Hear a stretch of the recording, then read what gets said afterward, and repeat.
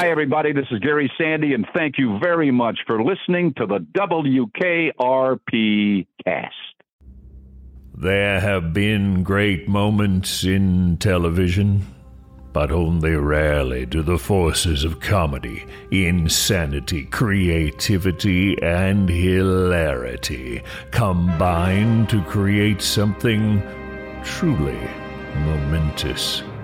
In these moments, there is no time or space, only the nirvana of laughter. A touchstone through the generations, a shared moment of LOL. The result, laughter to the point of barely being able to control your bladder. The WKRP cast is humbled to now present one of these moments of utter comedic genius. That's right, fellow babies. It's time for Turkeys Away. They're crashing to the earth right in front of our eyes! I'm at WKRP in Cincinnati. Welcome back to another WKRP cast. All right, it's here. I've been trying not to be intimidated by it, but it's really hard. So, Donna, what are we talking about this week? Turkeys away. Okay, yeah, now, so I'm not intimidated at all. The air date was October 30th, 1978, written by Hugh Wilson and Bill Dial. Story editors Tom Chehak, Bill Dial, and Blake Hunter. And for the third episode so far this season, it was directed by Michael Zinberg. Michael Z doing a lot of work for the KRP. This is the epic episode that so many remember when talking about WKRP. The station's Thanksgiving turkey giveaway promotion turns into a comic catastrophe. Yes, this is the one. This is the episode that everybody talks about. We get the comments constantly on the Facebook page. I really think that one where they throw the turkeys out of the helicopter is really funny. Yeah, everybody agrees with you. Let's get the accolades out of the way. It's been voted the 40th funniest sitcom episode in history of all sitcoms ever. It is regularly voted the number one Thanksgiving episode of any sitcom. And this was the first airing of a WKRP episode to air after MASH. So it was the combination of the great position after MASH, because up to that point, all other WKRP episodes, their first fall, had aired at 8 p.m. Eastern, which is 7 p.m. Central Time, so the very first slot in primetime. And they'd been doing in the 30s and 40s, their ranking out of all the shows in a week, they would be down in the 30s and 40s.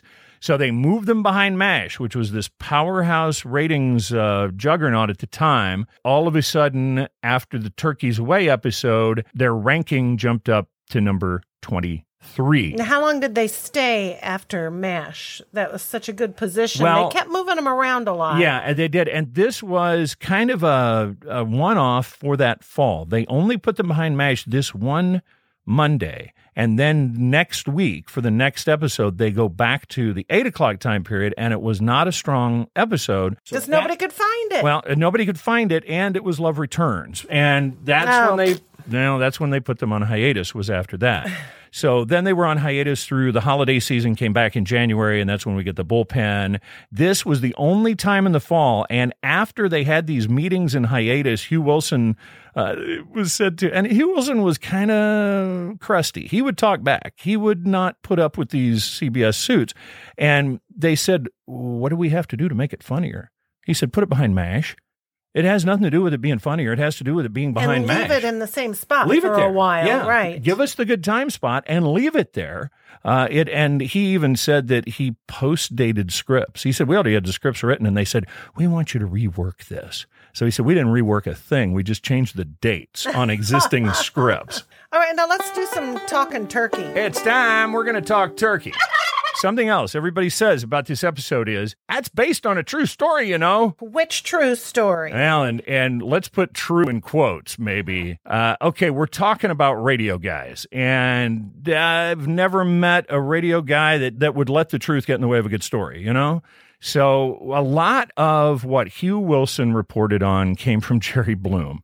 And we found an amazing document. For this episode, this is like our text. This is the Q document.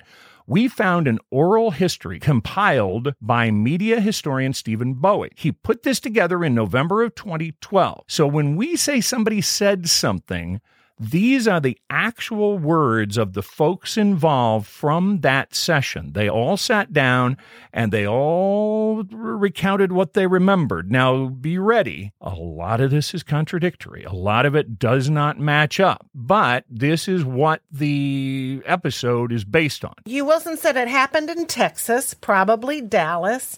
And this, he said, was told to him by Jerry Bloom. And the thing about Hugh Wilson is, Hugh was never involved with any one of these promotions. All this is stuff that he was told. And also his memory about the helicopter.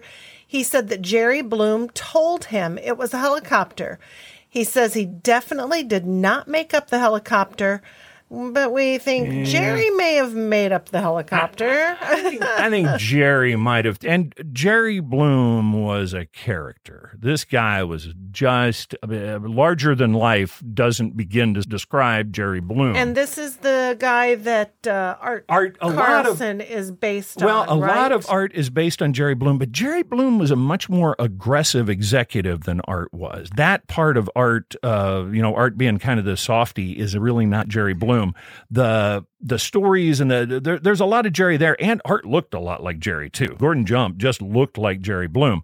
But then there was also another guy, the guy who was Hugh Wilson's boss at the ad agency there in Atlanta, also kind of influencing the Arthur Carlson character. Jerry was a big part of it, but Jerry was really truly an aggressive radio exec, which Art is not. Now, you want to talk about Clark Brown. Yeah. Now, Clark, you might remember we talked about him in the prologue.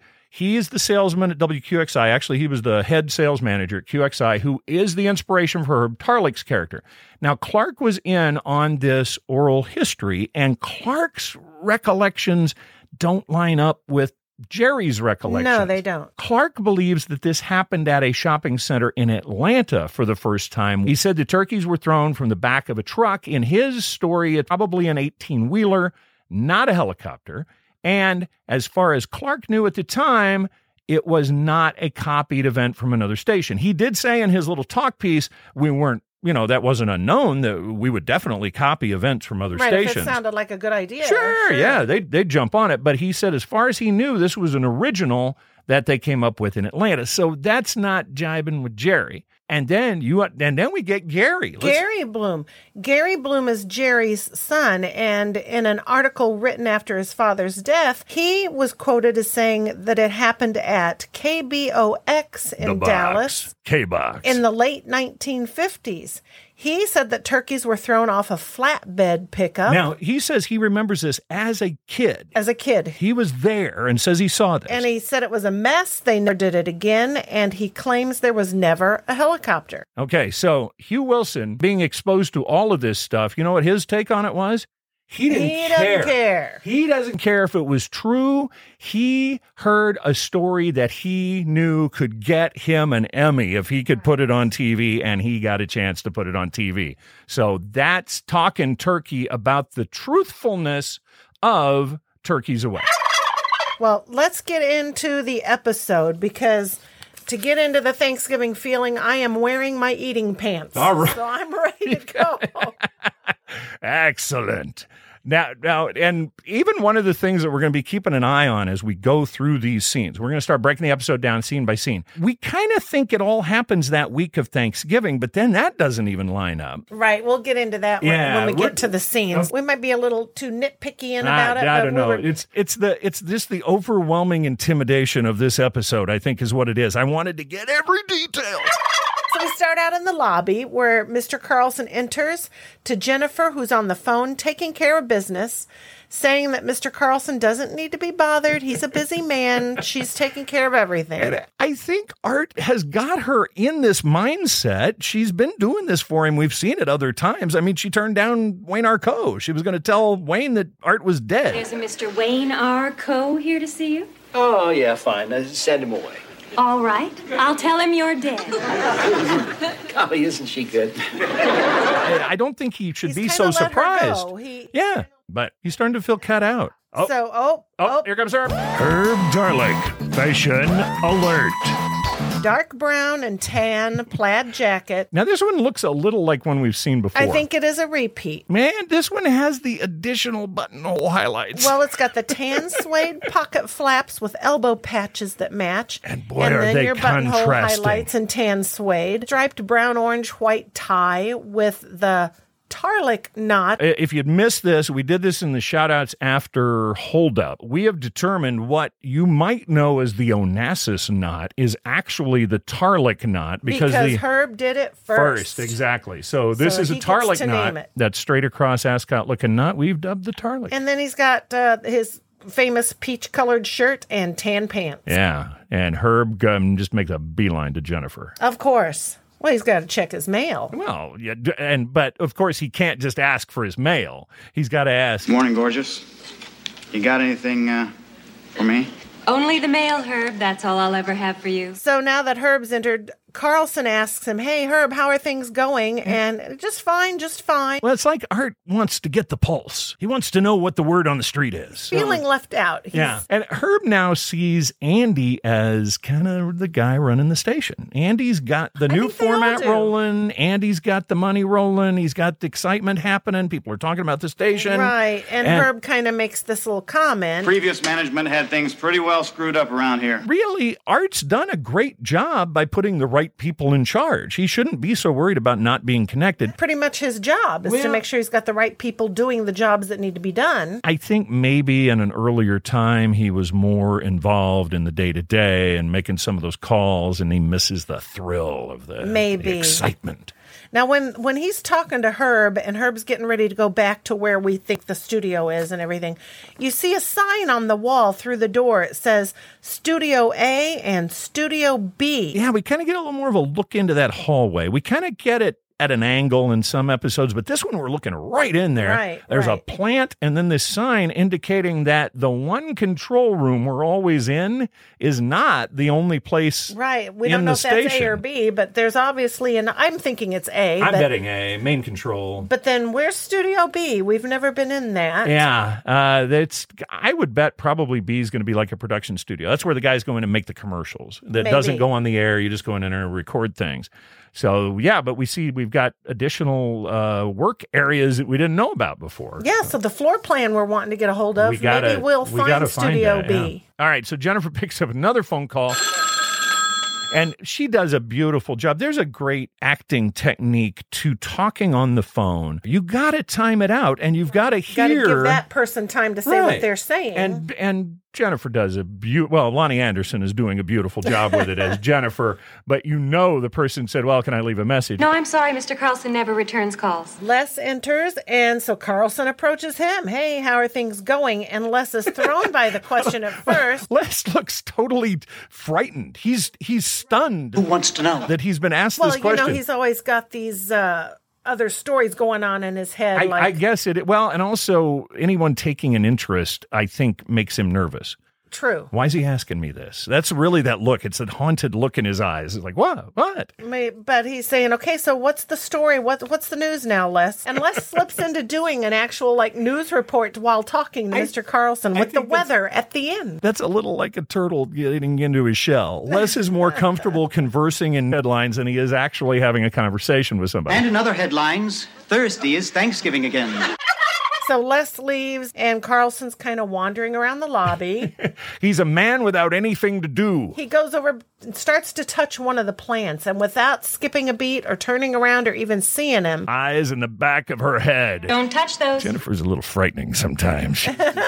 Well, and she can always see Johnny sneaking up on her, too. Yeah, she always knows when Johnny's coming by. She's got that hair covering up some eyes in the back of her head, I think. So then he announces to Jennifer that, he's got to justify what he's doing, but he's going to go check out the troops. And it's like he wants to get back in on the day-to-day operation. He feels left out of the loop. He's a man that doesn't understand really rock and roll, so that's going to kind of leave him at a loss when it comes to running a rock and roll station. Right. I'm the station manager, but what exactly am I doing? And he made a great move hiring Andy. Yes. He hired this hotshot program director that knew how to run a rock and roll station, which is great, but now Art feels like, who am I? So Carlson says he's going to check out the troops, and he goes back towards where studios A and B are. Studio where Johnny's working. And I put working in quotes, too. Johnny is snoozing, and he's listening to, on the Shout Factory disc, a replacement for the Pink Floyd song Dogs, which comes to us from the Animals album. And I want to talk for a minute about the reality of ever hearing Dogs on the radio. Okay. That's not ever going to happen. It's a 17-minute long song that has a whole lot of long, jammy guitar lead parts on it, and I just don't think you're going to get that played on any rock and roll station. But Johnny, and it has dogs sounds too, it's got right? dogs barking in the middle of it. Well, that whole album was based on Orwell's Animal Farm, and every one of the songs is a different animal, and it's a theme album. We're going to do a quick comparison here, so you can hear what's going on. We'll let you hear what Shout Factory did with it. And really, Shout Factory was getting to the joke. Do I hear dogs barking on that thing? I do. So you had to hear dogs. Right. They didn't have to be copyrighted and expensive Pink Floyd dogs. They could be any dogs. So they went ahead and just used any dogs to get that joke out there. Now, the thing that they had to cut was the fact that Johnny actually hands Art the album, and we see that it's Pink Floyd, and he names it as Pink Floyd, and that's definitely not David Gilmour playing guitar on that little bit that we're hearing there. So, but it still sounds pretty good. Oh, it sounds pretty good, but they had to take that part out. So here, we're going to do a back-to-back comparison. You can hear, this is what's on the Shout Factory. Don't touch that. I'm sorry, I was... Ripping music, huh? Do I hear dogs barking on that thing? I do. Good, aren't they? Hey, here's a thing called Pigs on the Wing. What does that sound like? I don't do requests. Okay, and then this is from Dale Kovar's disc where he has re-edited the actual Pink Floyd, and we get the interaction about the title of the album. Don't touch that. I'm sorry, I was... Ripping music, huh? Yeah, that's good, all right. What's the name of that orchestra? Pink Floyd. Ooh, is that Pink Floyd? Do I hear dogs barking on that thing? I do. Good, aren't they? Hey, here's a thing called Pigs on the Wing. What does that sound like? I don't do requests. Just have always been a little stymied that they chose dogs. Right. Well, they wanted to get that joke in there, I think. Yeah, that might be it. It's Carlson's reaction to the barking dogs is hilarious. Him looking in the speaker and everything. Next, Carlson goes into Andy's office, and he finds Bailey and Venus, and they don't even hear him come in. Well, and you mentioned he walked in to Andy's office, which is a room, and it's not a big room. It's a very small room. And then he asks... Is Travis in? You can very clearly see Venus and Bailey there. And the desk. And the far wall, and the whole you see room. Everything. There are no other doors out. All right. Oh, hey, we got a little close-up of Venus. Yeah. We did a freeze, and we saw the back of James Taylor's album, Mudslide Slim and the Blue Horizon. My man, James Taylor. It's a little JT that Venus was flipping through there. And if you don't remember the album, probably you're remembering this mega career-making hit. Winter, spring, summer, or fall. Hey, now all you've got to do is call. Lord, I'll be there, yes, I will. You've got a friend. Bailey's working on a promotion idea. And Art wants to insert himself. He wants in on this. He wants to make a decision, so he asks her, what are you doing? Well, we don't know whether to give away Boston T-shirts or foreigner T-shirts. Boston. Foreign stuff shrinks. Bailey and Venus exchange the look that can only happen between two people that are in a different generation from the person they're doing the look about.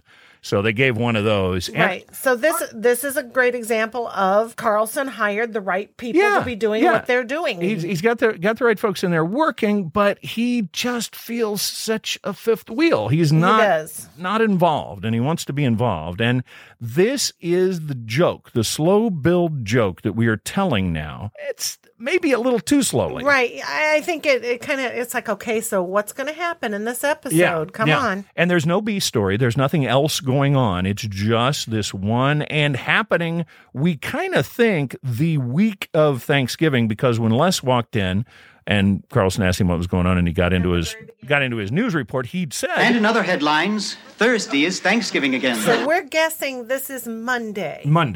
But when we start counting days, there aren't enough days in the week, and I don't think they're dropping turkeys on Thanksgiving Day. I really have never believed that. And like you said, they wouldn't be in the studio working on Thanksgiving Day. We'll talk more about that. We'll get into that a little more. But this is something. This is what we have been agonizing over as we're watching this. It's like we're looking at outfits, and we're looking at... How many times have they changed clothes? It must be a new day. Herb's wearing a different tie.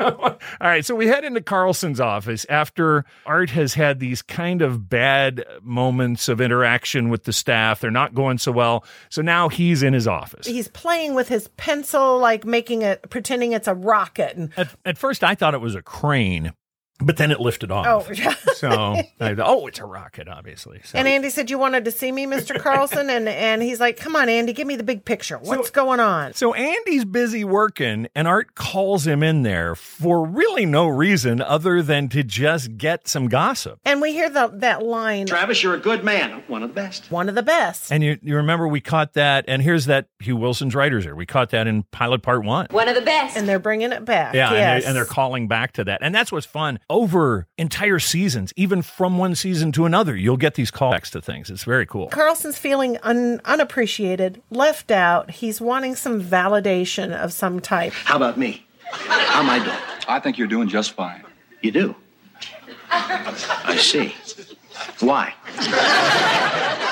What do I do? What is my job? What do I do? In the real world, a guy in Carlson's position, his job is probably to be a lot of dinners at the club with businessmen in the community. Schmoozing.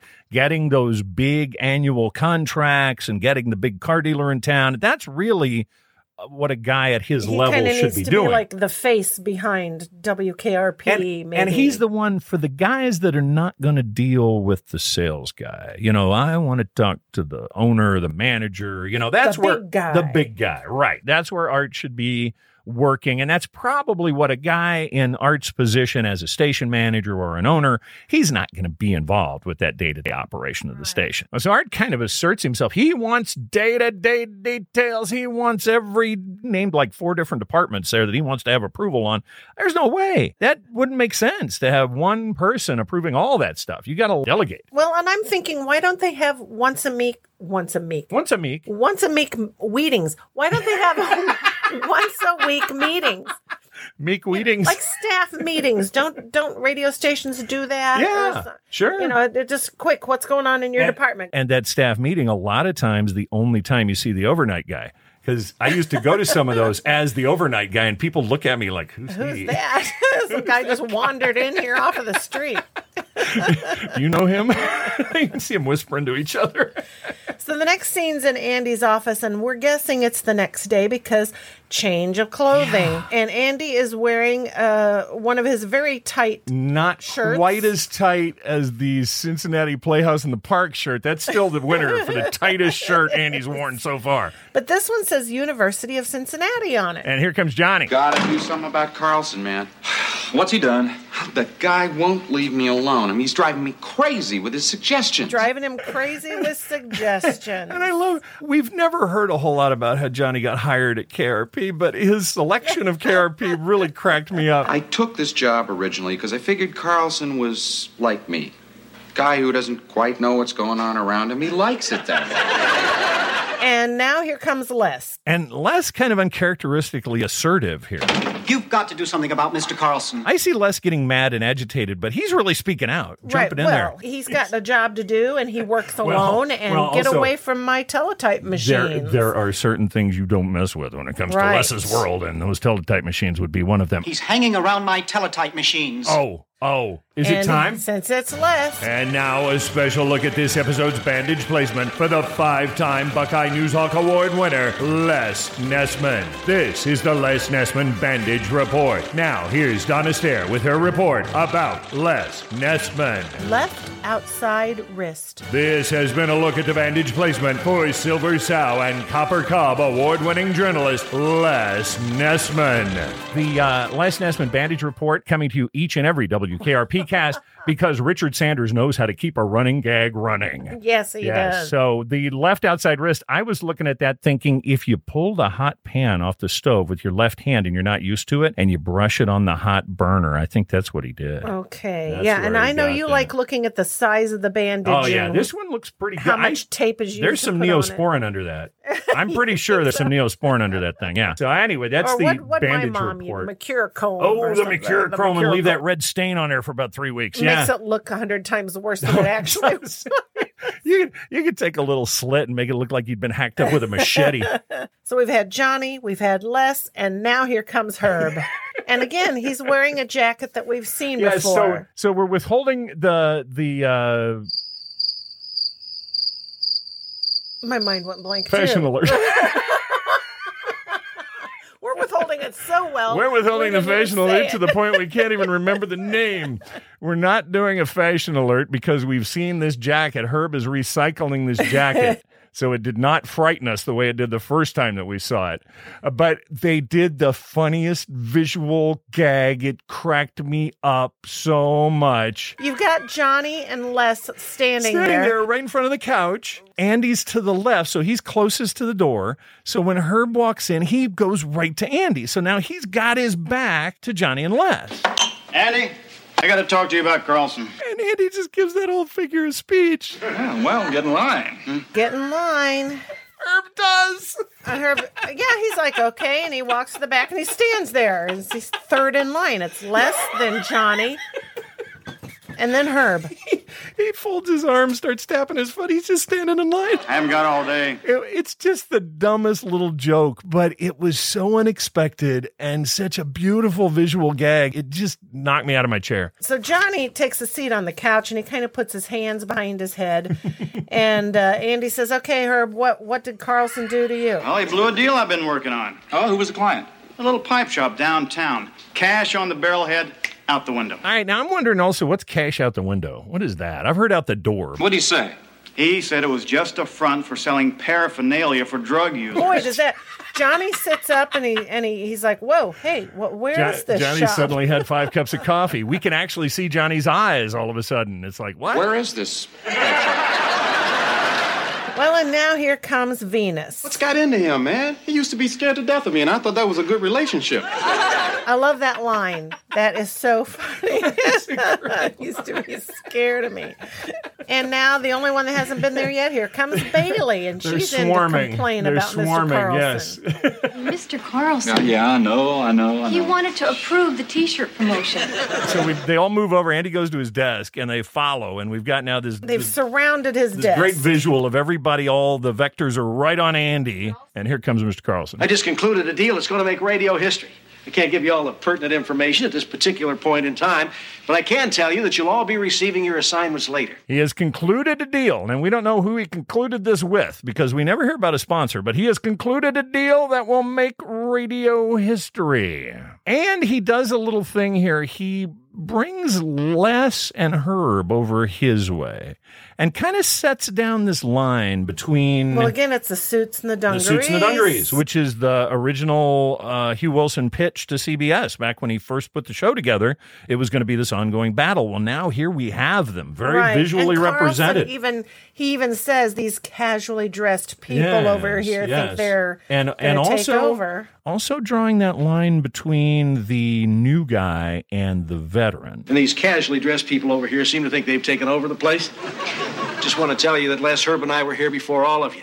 and we did pretty good on our own. That older employee, been around longer, can kind of get pushed to one side when the hot new young hotshots come in, and I think that Art's feeling that as well. So he's bringing Lerb over to to help him with this, which I don't know if he should be aligning himself, with those guys necessarily. All it's going to take is your complete cooperation, absolute secrecy, and 20 live turkeys. One of the things we talked about when we were talking about this episode and kind of some of the things that, in the real world, what goes on, the thought of transporting and then loading live turkeys onto a helicopter. 20 of them. 20 of them. And this first job... getting them from the farm to the helicopter. To wherever the helicopter is. Or whatever. Then getting them on the helicopter. And this is a job that Herb was put in charge of. I was concerned, but he seems to have pulled it off. He got him. He got him he there. Got the turkeys. All right, so now we've got a cut for time here. We now think maybe, but we're not positive that it's Tuesday, November 21st in Carlson's office. We've got Herb in a new suit, so we know it's a new day. And this one definitely... Herb Darlick, fashion alert. Solid bright blue jacket and pants. White shirt, which makes the blue look even brighter, and the yellow tie. This thing would set off a Geiger counter. And again, we have the Tarlick knot. We have another Tarlick knot. That Tarlick must be easy to tie. It's not really a tie. It's a flip over. It's just flipping right over. I read on one of the things that somebody sent us a link to, it's based on a Windsor. But yeah, you just don't cinch it. So Herb, Les, and Andy are in the office with Carlson. And Carlson is very excited. And he even mentioned something about Turkey Day, which is tomorrow. And when he says Turkey Day, I think he's referencing his event, not, sometimes you call Thanksgiving Turkey Day. I think he's talking about the turkey throw is Turkey Day. Is tomorrow. So we're thinking that this day that the turkey throw. We're thinking that this day that they're in the office right now is November 21st. Which would be that Tuesday of that week. Because Thanksgiving of 1978 was November 23rd. Right, on Thursday. So then, and I don't believe they were dropping turkeys at the Pinedale Shopping Mall on Thanksgiving Day. That just wouldn't make any sense. Not when you need to cook it and have it ready to eat. Yeah. And also, who's going to be out there? And we talked about this too. The stores wouldn't be open. It's 1978. Yeah, now stores open on Thanksgiving Day. I mean, it's not every store, but we do get some stores open on Thanksgiving Day. But back then, no. No. Absolutely not. I remember back when back there on a holiday, nobody worked. Stores closed on Sundays around the world. Actually, though, when I was in high school working at the radio station, I was the part-timer. I pulled a lot of those Thanksgiving shifts. I worked 3 or 4 years in a row on Thanksgiving Day. Because you were just a kid. I'm just 16, 17-year-old kid. I'm a part-timer. You were raking in the dough, baby. I was making time and a half on that day, so we figured it out. $4 and $4.50, $4.85 with time and a half. I think minimum at that time was like $3.35. So I was knocking down $50 for working Thanksgiving Day. That's why I married you, honey. Yeah, honey, I'm rolling in it. So our reasoning is, since Thanksgiving Day was November 23rd, we're going back to the drop must have been on the 22nd. On the 22nd. Now, if you're buying your turkey drop merchandise, which there is a lot of it out there, T-shirts and sweatshirts and tote bags and all of them, check the date. The date should be November 22nd. Not the 23rd. The 23rd is Thanksgiving Day, and we really believe that... You would have been eating raw turkey. Yeah, that would have been ugly, just taking the turkey right off of somebody's windshield right off of the windshield and taking it home. That wouldn't have been good. Carlson, he's really enjoying keeping Andy in the dark. He's not telling Andy exactly what's going on. And man, is he fired up. He is marching back and forth in front of the troops, and he is just gesticulating wildly, and he's there. So he asked Jennifer to come in because he wants to dictate a press release. I already knew the answer to this. I don't take dictation. And, of course, got to get some coffee for everyone, and I knew the answer to this, too. Yes. I don't get coffee, Mr. Carlson. We agreed. I love that we agreed. And then at the end of it, Jennifer's like, is there anything else I can do? Well, she hasn't really done anything. She's not done a whole lot. And Mr. Carlson's like, oh, no, thank you. You've done enough. Yeah, that's fine. And I love Lerb in the background watching this. How did she get away with that? Are you kidding? Okay, so Art's going through everybody's assignment. This is a big operation. We got to mobilize people. He goes to Les, wanting Les man on the scene reporting because, as Les says, this promotion is news, Andy. Big news. Although Mr. Carlson wanted the newspapers out, and the newspapers told Andy, They said the giving away turkeys wasn't their idea of news. Which shocked Mr. Carlson. By those fools. So he's got everybody laid out except for Herb. Telling everybody, you go here, you go here. Yeah, now Herb was the guy getting the turkey. So Herb brought in the live turkeys, but now, where is Herb going to be during the actual operation? And he asked Mr. Carlson, where do you want me? I want you right there with me. By my side. And Herb almost tears up. Herb wells up once again. I love you see Frank his Bonner. lower lip quiver. I love Frank Bonner so much. It's so subtle but so funny. Oh, it meant so much to him for Mr. Carlson to say that. He is suppressing this emotion. You could see his heart beating in his chest.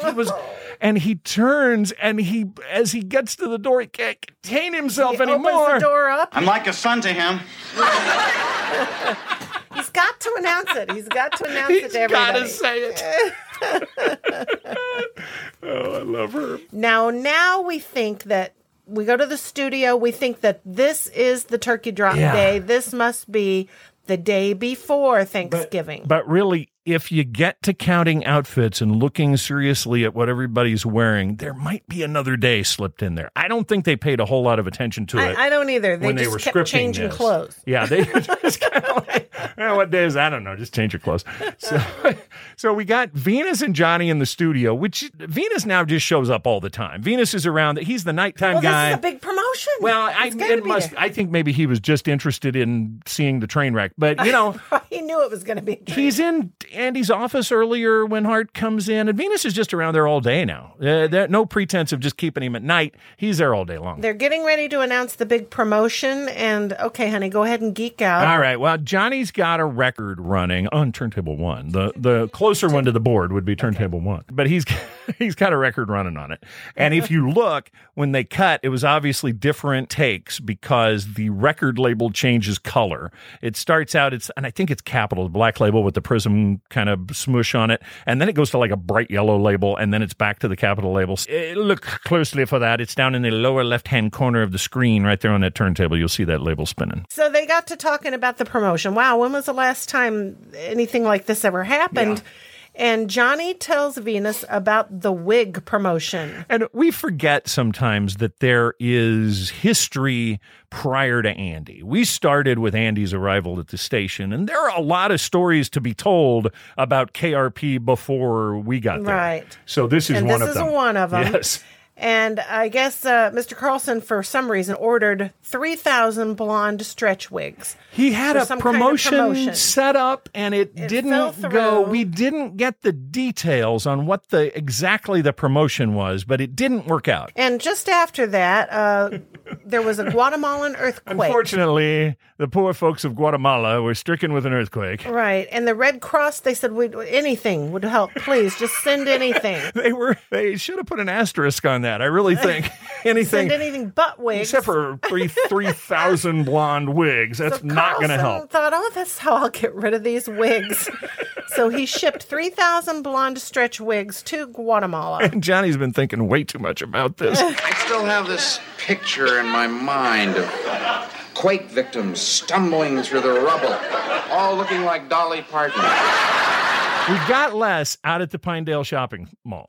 Les is out there not knowing what exactly is about to happen, but knowing that he needs to report on it. And he is ready. Yes. Now, Bailey and Andy come in, so we've got now Bailey, Andy, Venus, and Johnny all in the studio. Ready to listen. We've got Les now over at Pinedale Shopping Mall reporting live. And in the oral history, we read about how they set this up. And I love this. Hugh Wilson said he always loved to play to the crowd because he wanted those laughs. And the laughs drove the cast. So the way they set this up, they put Les on the swing set, which is down to the far left. It would be one space over from where the control room is. So Les is standing there like he's at the Pinedale Shopping Mall. Now, just looking, as you're the audience member, you just scan over to the right. Now you're looking at the control room in the studio, and here are Andy and Johnny and Bailey and Venus all there. So they don't shoot these separately. They Everything's don't. happening And you would normally expect producing something like this, you would shoot all of Les's scenes, then you would shoot the studio scenes, and you would edit them together, and then insert Les's announcing. But Hugh said no. He wanted that live audience. Was it Hugh or was it Michael Zinberg? He was the director. I think this was Hugh. Hugh mentioned this, and he said, I really wanted this to happen in real time. And that is when they got this immense audience reaction. He said, and interesting to note, they taped this before the first episode of WKRP had gone on the air. So it was taped in late August of 78. So they were going to the Universal tour people that are just walking through Universal Studios, and they're going, hey, you want to come watch a taping of a TV show? Well, that's right. Yeah, they do this all the time to get audiences, and you don't necessarily know where you're going. They'll just say, hey, a TV show starts taping at 4:30. Come on over. So these people that are on vacation get drug in to a taping now of a show they don't know. It's not on the air. They've never seen it before. So they're not real thrilled to be there sometimes. Yeah. So they come in, but Hugh Wilson said, this is the best audience reaction. And he said when they got to Les doing that announcing, they said it was just at a fever pitch. It was a roar. Roar. Everybody is dying. And except for Richard Sanders. Hugh Wilson said Richard Sanders is just not human. The man does not break ever. Never breaks, never laughs, never goes down. So that, that even just when everybody amazing. all around him, even the other characters are cracking up. He would say the whole soundstage, everybody's dying unless he's still standing there in character. He is still standing there, ready to go. That's my list. All right, so we're set up now. We're ready to go. The final, the punchline is about to be delivered here. We got turkeys coming. Lead up to it. Johnny introduces Les at the end of Fun Time by Joe Cocker.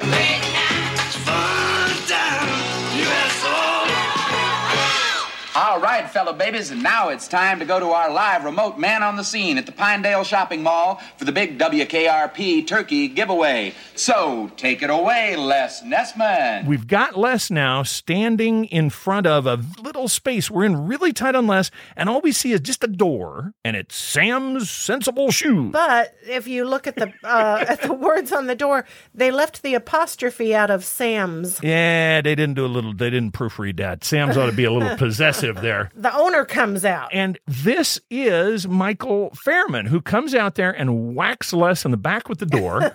He tells him, you got to move out of the way. You're blocking my store. And that's another thing. If it was Thanksgiving Day, I really don't think the shoe store would be open. The shoe store wouldn't be open. All the people milling around the mall everywhere. Yeah. Right. So this guy playing the shoe store owner, who's never named, and I'm guessing he's probably Sam. This is Michael Fairman. Michael Fairman, turns out, is a good friend of Richard Sanders and a writing partner. Right. They wind up writing several episodes of WKRP, but then also in his own right, Michael Fairman is as crazy as any committee member when it comes to work. This guy, you've seen him, I know. 151 acting credits. Yeah, he began way back in 1951 playing in soap operas. He was on Ryan's Hope, General Hospital, Love of Life. Everywhere. He played Adlai Stevenson in the movie 13 Days, which starred Kevin Costner. He was on The Practice, Family Law, The X-Files, Dharma and Greg. It just goes on. Yeah. And then he had some movies in there. Well, The 13 Days, and also you said... Forces of Nature. He played Ben Affleck's father. Yeah, so Michael Fairman, but turns out big influence on KRP. And you said when you were looking up his name, it reminded you of Ferryman, which we're going to meet Ferryman at the commercial break episode that's coming up, and that's Ferryman's funeral home. And Ferryman and Ferryman, they were reminding you of each other. He wrote that episode. He wrote 5 episodes of WKRP. That was one of them. And A Date with Jennifer, which is hilarious. That was one. Yeah. Oh, The Date with Jennifer. That's coming up too. So all right, we won't get too excited about those because what's the one we're talking about? Oh, that turkey one. Yeah.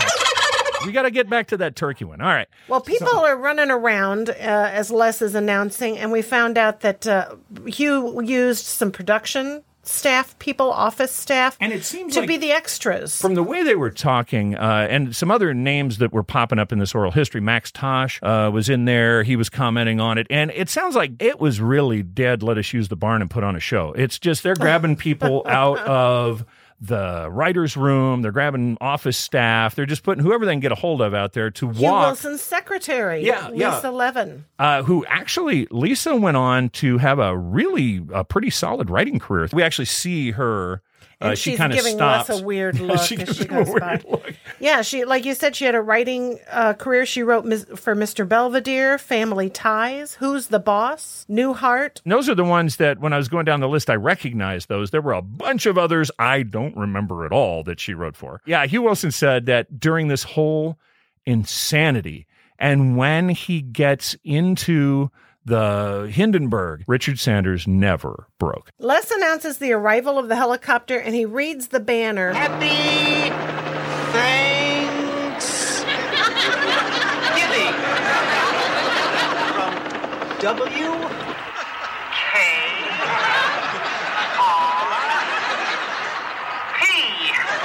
What a sight, ladies and And gentlemen. that was Richard Sanders' innovation.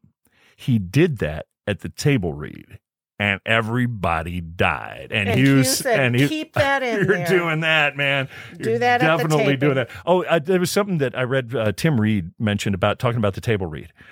He mentioned in the oral history, he was in there as well. One of the things that he said was that they always would get the script a couple of days before the table read. So that way you can go through it and kind of preview it. And he said that this table read for Turkeys Away was the only time in the 4 seasons of the show that everybody was on time for the table read. He said you just knew. You read through it, and he said the script was solid and tight when they got it.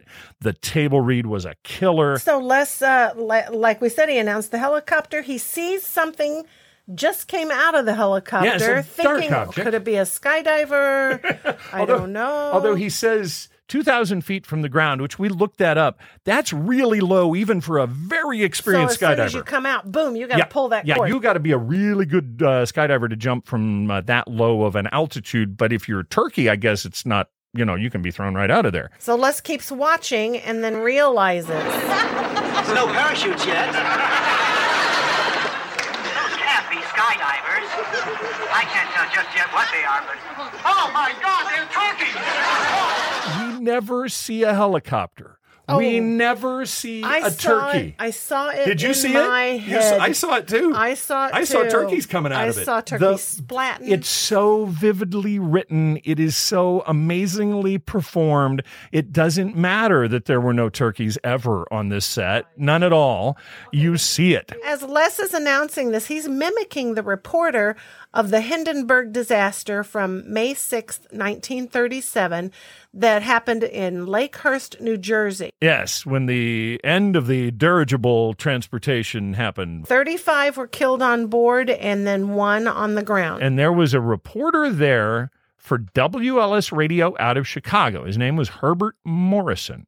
Herbert made the only audio recording of the events that occurred that day. And there was a restriction on audio recordings. It was not played until the next day. That is the only audio that we have. There are some newsreel shots of the event. So later, Morrison's report was added to newsreel footage. And Tim Reed said that in rehearsals during this week, they were running that newsreel footage with Herbert Morrison's report, and Les Nessman is copying it. And if you can imagine that, watching that on a screen, they said that they blended together. Herbert Morrison and Richard Sanders were just the same guy. In 1978, we're only about 40 years away from the event, to take this, horrible air tragedy. Although I kind of think in the pantheon of tragedies, the Hindenburg maybe not as big as like the Titanic or Pearl Harbor. The Hindenburg's kind of a smaller. I think just 36 because it was died. such a new, amazing form of transportation that. Well, and I also think the fact that that baby rolled through Manhattan with swastikas on the tail fins, that kind of, that's, we don't look at it going, oh my goodness, it's horrible that they lost their airship. We didn't really care. So anyway, I'm just fascinated though by the back and forth between these and the things that Richard Sanders pulls out of this. And Michael Fairman said that he helped him kind of practice and get these parts so that he could be doing lines. And, of course, the humanity. But I want to compare. You got to hear these other things where he's doing these same lines. Charlie, get this, Charlie. Charlie, can you get this? Crashing to the ground. They're crashing to the earth right in front of our eyes. Oh, the humanity. Oh, the humanity. I'm going to step inside where I cannot see it. I think I'm going to step inside. I can't stay out here and watch this any longer. So, yeah, just some cool stuff there. The Herbert Morrison compared to Richard Sanders as Les Nessman. And a bit of a difference in the scale of the tragedy, but still a tragedy nonetheless out there at Pinedale Shopping Mall. People are running about. The turkeys are hitting the ground like sacks of wet cement. Folks, I don't know how much longer the crowd is running for their lives. Suddenly, his voice disappears. It just stops. He drops. It's gone. Les, are you there? Les isn't there. And he makes the announcement. Johnny immediately figures, well, we've got a news story here. Yes. You who just tuned in, the Pinedale Shopping Mall has just been bombed with live turkey. Film at 11. This has got to be Hugh Wilson's humor. And I'm also surprised they had to pay for this. But Johnny goes into Creedence's It Came Out of the Sky.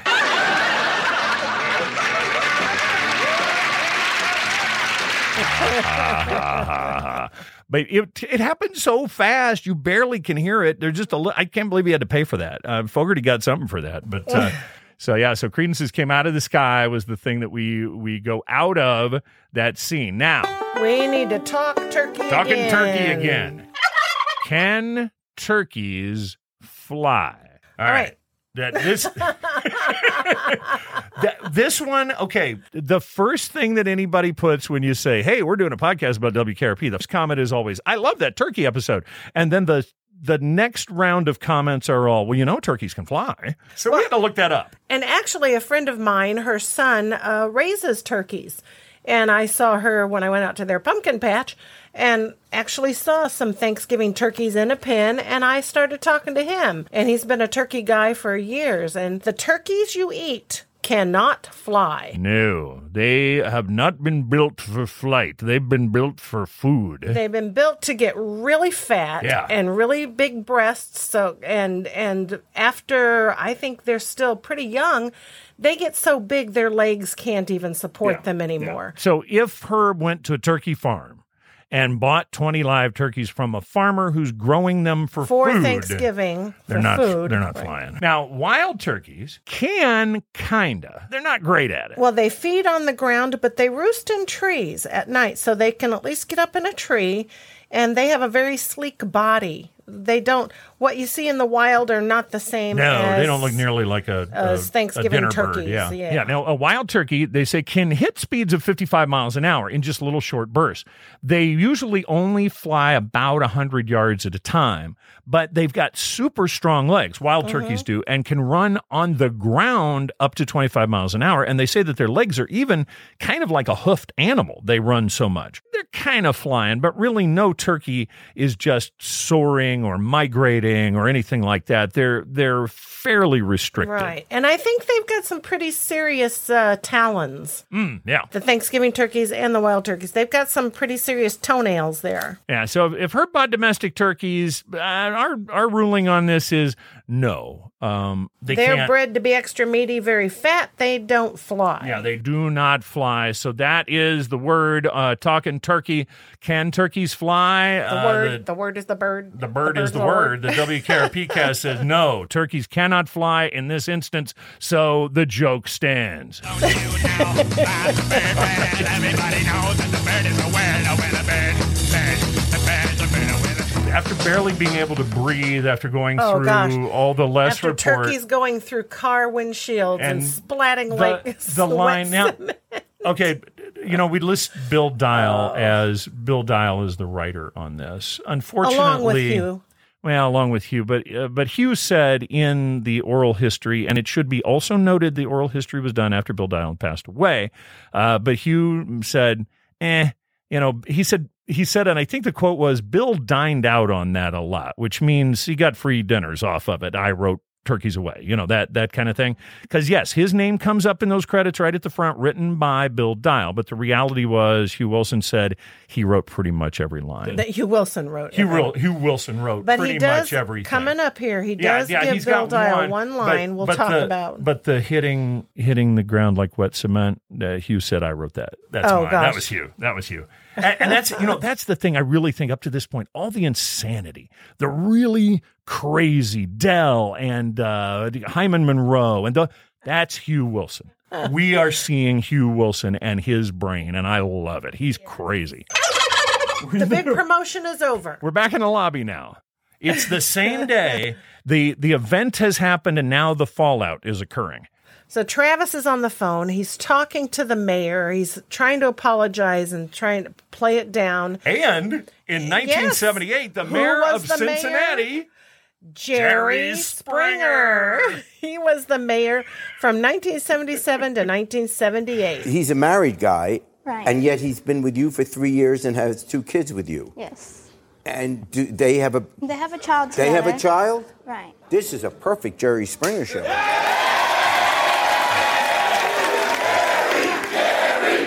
I just want to go to a city council meeting presided over by Mayor Springer while the city councilmen just start whipping chairs at each other.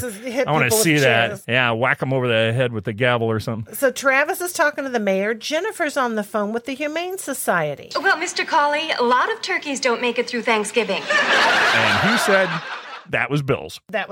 He gave that line. He gave credit for. Yeah, that was Bill's line. But what cracks me up is Jennifer's talking to the Humane Society, and she's talking to Mr. Colley. Yeah, it's Mr. Colley. And then Bailey is like, Andy, why? Why did you let Mr. Carlson do that? They're all saying, why didn't you stop him? How could Andy have stopped him? He didn't even know what he was going to do. Didn't know. He was kept in the dark. Well, and the reality of it's Art's station. If he wants to go throw turkeys at cars, he can do it. And that's what Andy said. But I love Venus's line. This man must be stopped before he promotes again. And as he's defending Mr. Carlson, here comes Carlson and Herb. They told the joke when the turkeys start hitting. That's a laugh. That's a punchline. Now we get this secondary line. Here come Carlson and Herb. Now, this is one we got that. Sorry. I love this so much. Gordon, I can't even talk. Arthur Carlson. Gordon Jump. Okay. Gordon Jump and Frank Bonner went to makeup and they came up with the feather thing. And did not tell anybody. Didn't tell anybody. Somewhere in one of the rehearsals, or one of the dress rehearsals, one of the final runs, they came out with these feathers on. And Hugh Wilson said sometimes they would try things. Different ones in the cast would try things. And he'd be like, no, don't do that. Don't do that. But he said sometimes they'd try things and it would work. And he said these guys walked in with those feathers on. In character. And he said, I fell out of my chair laughing. And they knew it was staying. So they've got turkey feathers on top of their head. Carlson's bald head has turkey feathers stuck to it. You can even see rips. Their jackets on ripped. Art's. Well, not so much on Herb's, but on Art's, you see these little straight line rips, and I can just imagine the talons ripping at him. But on Herb the. had something coming off of his jacket. He had his breast pocket. I think they took his pocket square and shredded it. Okay, I think so. So Art looks bad. Art looks really bad. Bailey's over there. Can I help you? He's barely able to walk. She's like helping a frail elderly person. Can I help you? Are you okay? And you can see he's more embarrassed than anything. He's embarrassed and stunned. He's stunned. He can't figure out why it didn't work. It should have worked. It should have worked. I thought it would work. I planned this thing right down to the last detail. It was perfect. Where'd you get those birds? And then Jennifer. Could I get you a cup of coffee? What? No, thank you, Jennifer. We agreed? Huh? Yeah, so I thought that was a big move on her. Well, it was a big move on her part, but also kind of classy on Art's part. We agreed. Yeah. So they head into Art's office. Okay, so here again, heightening even more. They come in. We're dying, but now Les. Here comes Les. Poor Les. Hair sticking straight up off his head. He walks in. He's got the stunned look. Like obviously, no one is checked after he's just disappears off the air. It goes silent. Nobody's checked to see if he's okay or what's going on. And how many times did we watch this?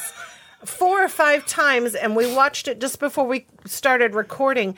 And I said, what's he got under his arm? We seriously did not notice this until just this last time. He was carrying one of his shoes stuck in his armpit as he walks in. It is stuck under his left arm. He's carrying a shoe. It's a wingtip.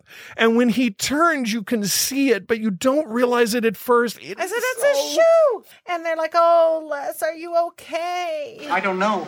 A man and his 2 children tried to kill me. After the turkeys hit the pavement, the crowd kind of scattered, but some of them tried to attack me. I had to jam myself into a phone booth.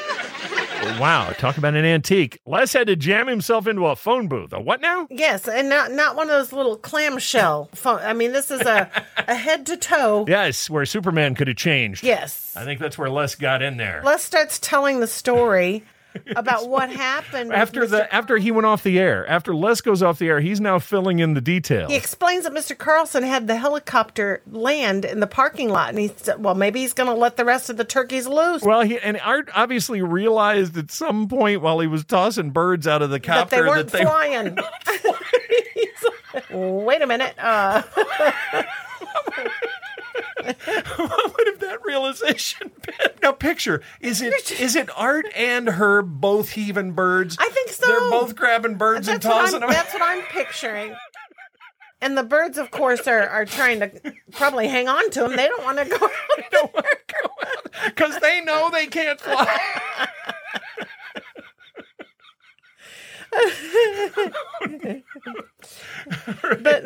but Les they're saying, well, come on, tell us the rest. And he says, all right, so he let him loose on the parking lot, and then Les starts to walk. Well, he says, I guess he thought he could save the day by turning the rest of the turkeys loose. Gets pretty strange after that. Which made both of us crack up. That for me as is if one of it's the not funniest, crazy already. That is one of the funniest lines in the whole show. He turns that. and starts walking like he's going to leave the room. I goes, well, it gets a little crazy after that. It's like, please elucidate, Mr. Nessman. Tell us what happened. So he has to hold himself up. He props himself up. He's holding the wall. Onto the wall as he describes what happens. And they get a close-up, and it is the most scared, haunted look on his face, and his hair is hilarious. It's like the experience he has gone through. He can hardly stand it. So he continues. It's like the turkeys mounted a counterattack. It was almost as if they were organized. Organized turkeys. You don't want to miss them coming after you. All right. So Les just keeps standing there. Les can't even continue on. And the door to Art's office open. And you know what? We probably ought to play it. The 10 most famous words in all of WKRP history. As God is my witness, I thought turkeys could fly. And one thing that I noticed is from the time they entered, and I hadn't noticed this, after they come back from the little helicopter ride. Yes. I love Venus's only conversation he can come up with is, how was it like to be an helicopter? Yeah, so you notice this about Herb. Yeah, Herb and Mr. Carlson enter, and from the time they enter to the very end, Herb has no lines. He doesn't say a word. He just is walking in a daze. He's stunned. Trailing. He's stunned. But Mr. Carlson, because Mr. Carlson said, I want you right by my side. Yes. He stays right with him. But when Les walks in, Les has seen stuff. Les has seen the horrors of the turkeys. Right. And all these guys, the reaction is so funny. But all right. And now, like you said, I saw it. They never showed the helicopter or the turkeys or any of that, but I saw it happening. You see it all. It's so vivid. But, all right, now we got to talk about this last line. All right. But before we get into that, I just want to mention that this line is not said until the end credits begin to appear on the screen. And Hugh Wilson wanted it that way. He said, you don't put your best comedy up front. You build to the punchline. And then when you deliver the punchline, mic drop. You're out of there. And get off the stage. Get off the stage. Art is delivering the punchline as the credits are rolling. And that was intentional. That was meant to happen. Mm-hmm. All right. So now let's get this final line right. As God is my witness. And then listen to Art. As God is my witness, I thought turkeys could fly. Most famous 10 words Hugh Wilson ever wrote. Now, sometimes you will see that written, and even on printed materials, you will see it written as God as. Hugh Wilson said it's as God is, and that came from his mother. He said that was always his mother's line. He was an only child, and he remembers God witnessing a lot of things for his mom. All right, so it is as God is. Remember that going forward here. All right, so the most famous episode of WKRP ever made, and we just discussed it. I feel like a great weight has been lifted from my shoulders. This is one, I felt like if we can get through this, the other 80 are going to be a breeze, no problem. But man, this one is so huge. So what's up next week? Next week is Love Returns. Andy's former girlfriend, who is now a big country music star, shows up on tour in Cincinnati. And in this episode, we get to see Andy's apartment. And meet his dog. We meet his dog. Yes. So that we got that to look forward to. So, all right, that's going to do it for this episode. That's the best part of that episode. Yeah, of course it is. All right, that's going to do it for this episode of the WKRP Cast. Thanks for joining us. Remember, if you want to watch along, definitely it's fun. Check our show notes for viewing details. Got a question, comment, or correction? Know any cool backstage details about the show? Let us know about it. Write us at WKRPcast@gmail.com. Thanks again for listening to the WKRP Cast. And make sure to rate and review us on Apple Podcasts. Thanks for listening. Let it all out. These are the things I can do without. Come on. I'm talking to you. Come on. All right, so that is the official end of the episode. You can tune out now if you want to, but we got some shout-outs, and we also have a few corrections and additions to some earlier episodes, and we're going to start out with a couple of those. We've got a big hey to Cesi de Benedetto. Now, I might not be getting that first name exactly right, C-E-S-I. I'm going with Cesi. De Benedetto I feel pretty good with, but Cesi is tripping me up. Anyway, Cesi heard us talking about those outside street shots from Hold Up. Now, he's very familiar with the downtown Cincinnati area, so he gave us the lowdown. He said that Art and Andy turned onto East 5th Street between Broadway and Sentinel Streets. He's turning off of Sentinel onto 5th. So the church we see is the Roman Catholic Chapel of the Holy Spirit. But don't put that one on your WKRP sightseeing tour because, according to Cesi, it was demolished in 1982 to make way for the new Procter & Gamble headquarters. Today, that street is one way going the other way. But back when this was shot, it was two-way. Awesome info, Cesi. Thank you. Cesi might be our man in Cincinnati, but Bill Elam is our man in Ohio. He's saying that Arthur's pronunciation of the word lure in Bailey's show, And hold on to that lure. Don't let it out of your hand. is not representative of the pronunciation of lure he's heard in various parts of the state. Bill says where he is, and in his experience, most parts of Ohio are saying lure, not lure. That lure. Although Bill did say some of the cities have their own accent. Now, we also found out that Bill Elam and Matt Porter know each other. Well, not only know each other, they're brothers in podcasting. Matt hosts the Kiss Room podcast, and that has nothing to do with smooching. It's all about the band Kiss, the Kiss Army, Kiss music. It's the Kiss Room. Check it out with Matt Porter. This is Trivia Connect the Dots. Rustin McKee pointed out that Virginia Christine, the woman who played Mrs. Olsen in the Folgers commercials, also played Hillary St. George in the movie Guess Who's Coming to Dinner. She got told off by Katharine Hepburn. And if you want to play 6 Degrees of Kevin Bacon with Virginia Christine, I think it can be done. Now, when we got into the name Hyman in Bailey's show, we kind of went down the path of the background on the name. We didn't pursue an equally interesting line of research. Other folks named Hyman or Chaim. Now, Mike Hernandez, the accountant of rock, reminded us of Hyman Roth, who you might remember as a character from The Amazing Godfather 2. Somebody shot Mo Green right through the eye. I didn't ask. Who gave the order? Because it had nothing to do with business. Now, Bill Elam pointed out a Chaim that I even knew, but did not remember or even think to mention.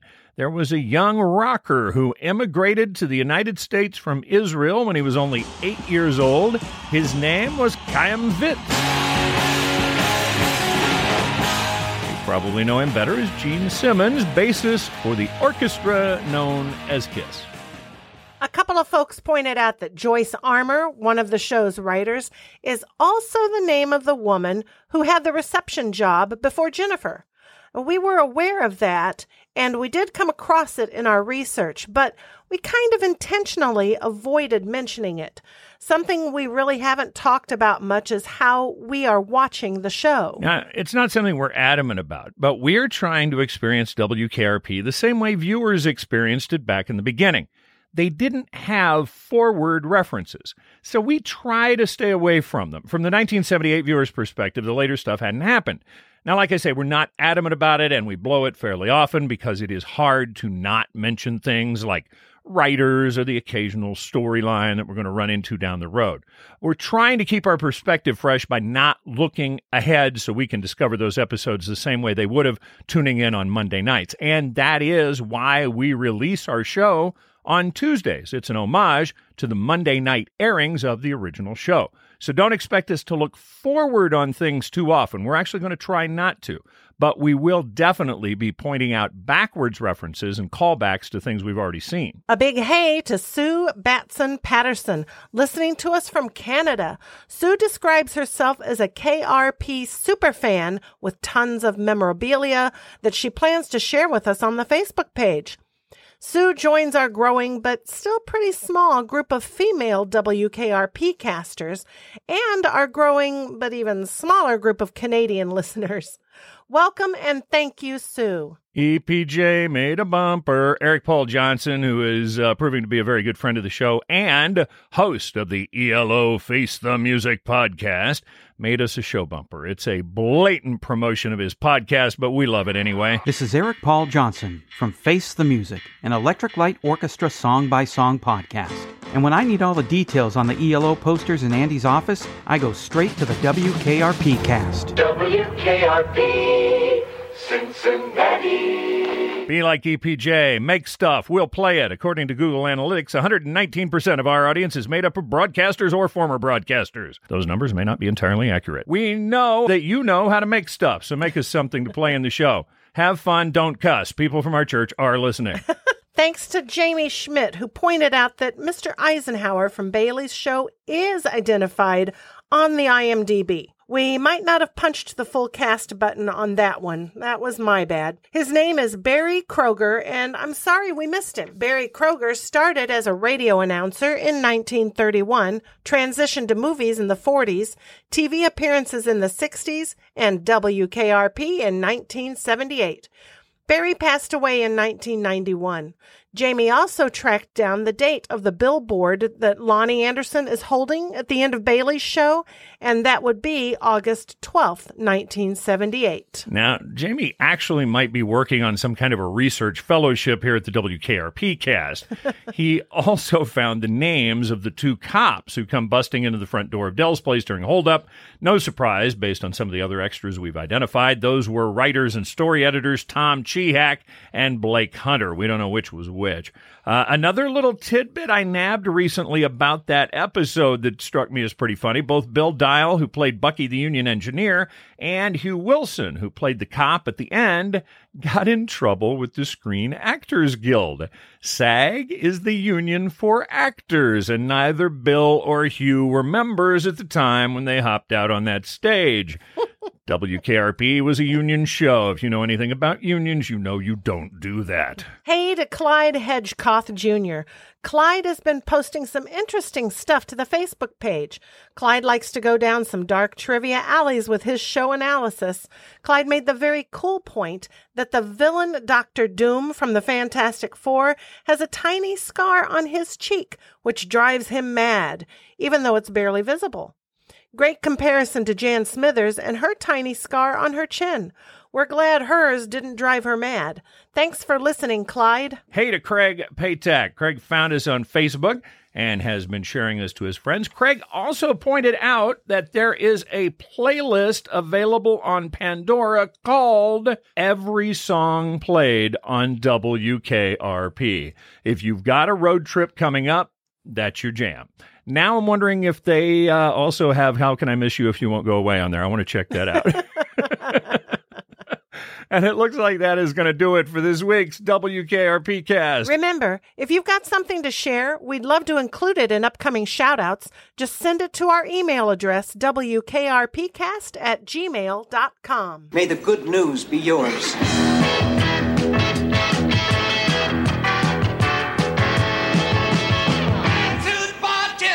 The WKRP cast is not endorsed by MTM Enterprises, Shout Factory, or CBS. This podcast is intended for entertainment and informational purposes only. WKRP in Cincinnati, the WKRP logo, and all names, pictures, and audio of WKRP in Cincinnati characters are registered trademarks of MTM, CBS, Shout Factory, or their respective copyright holders.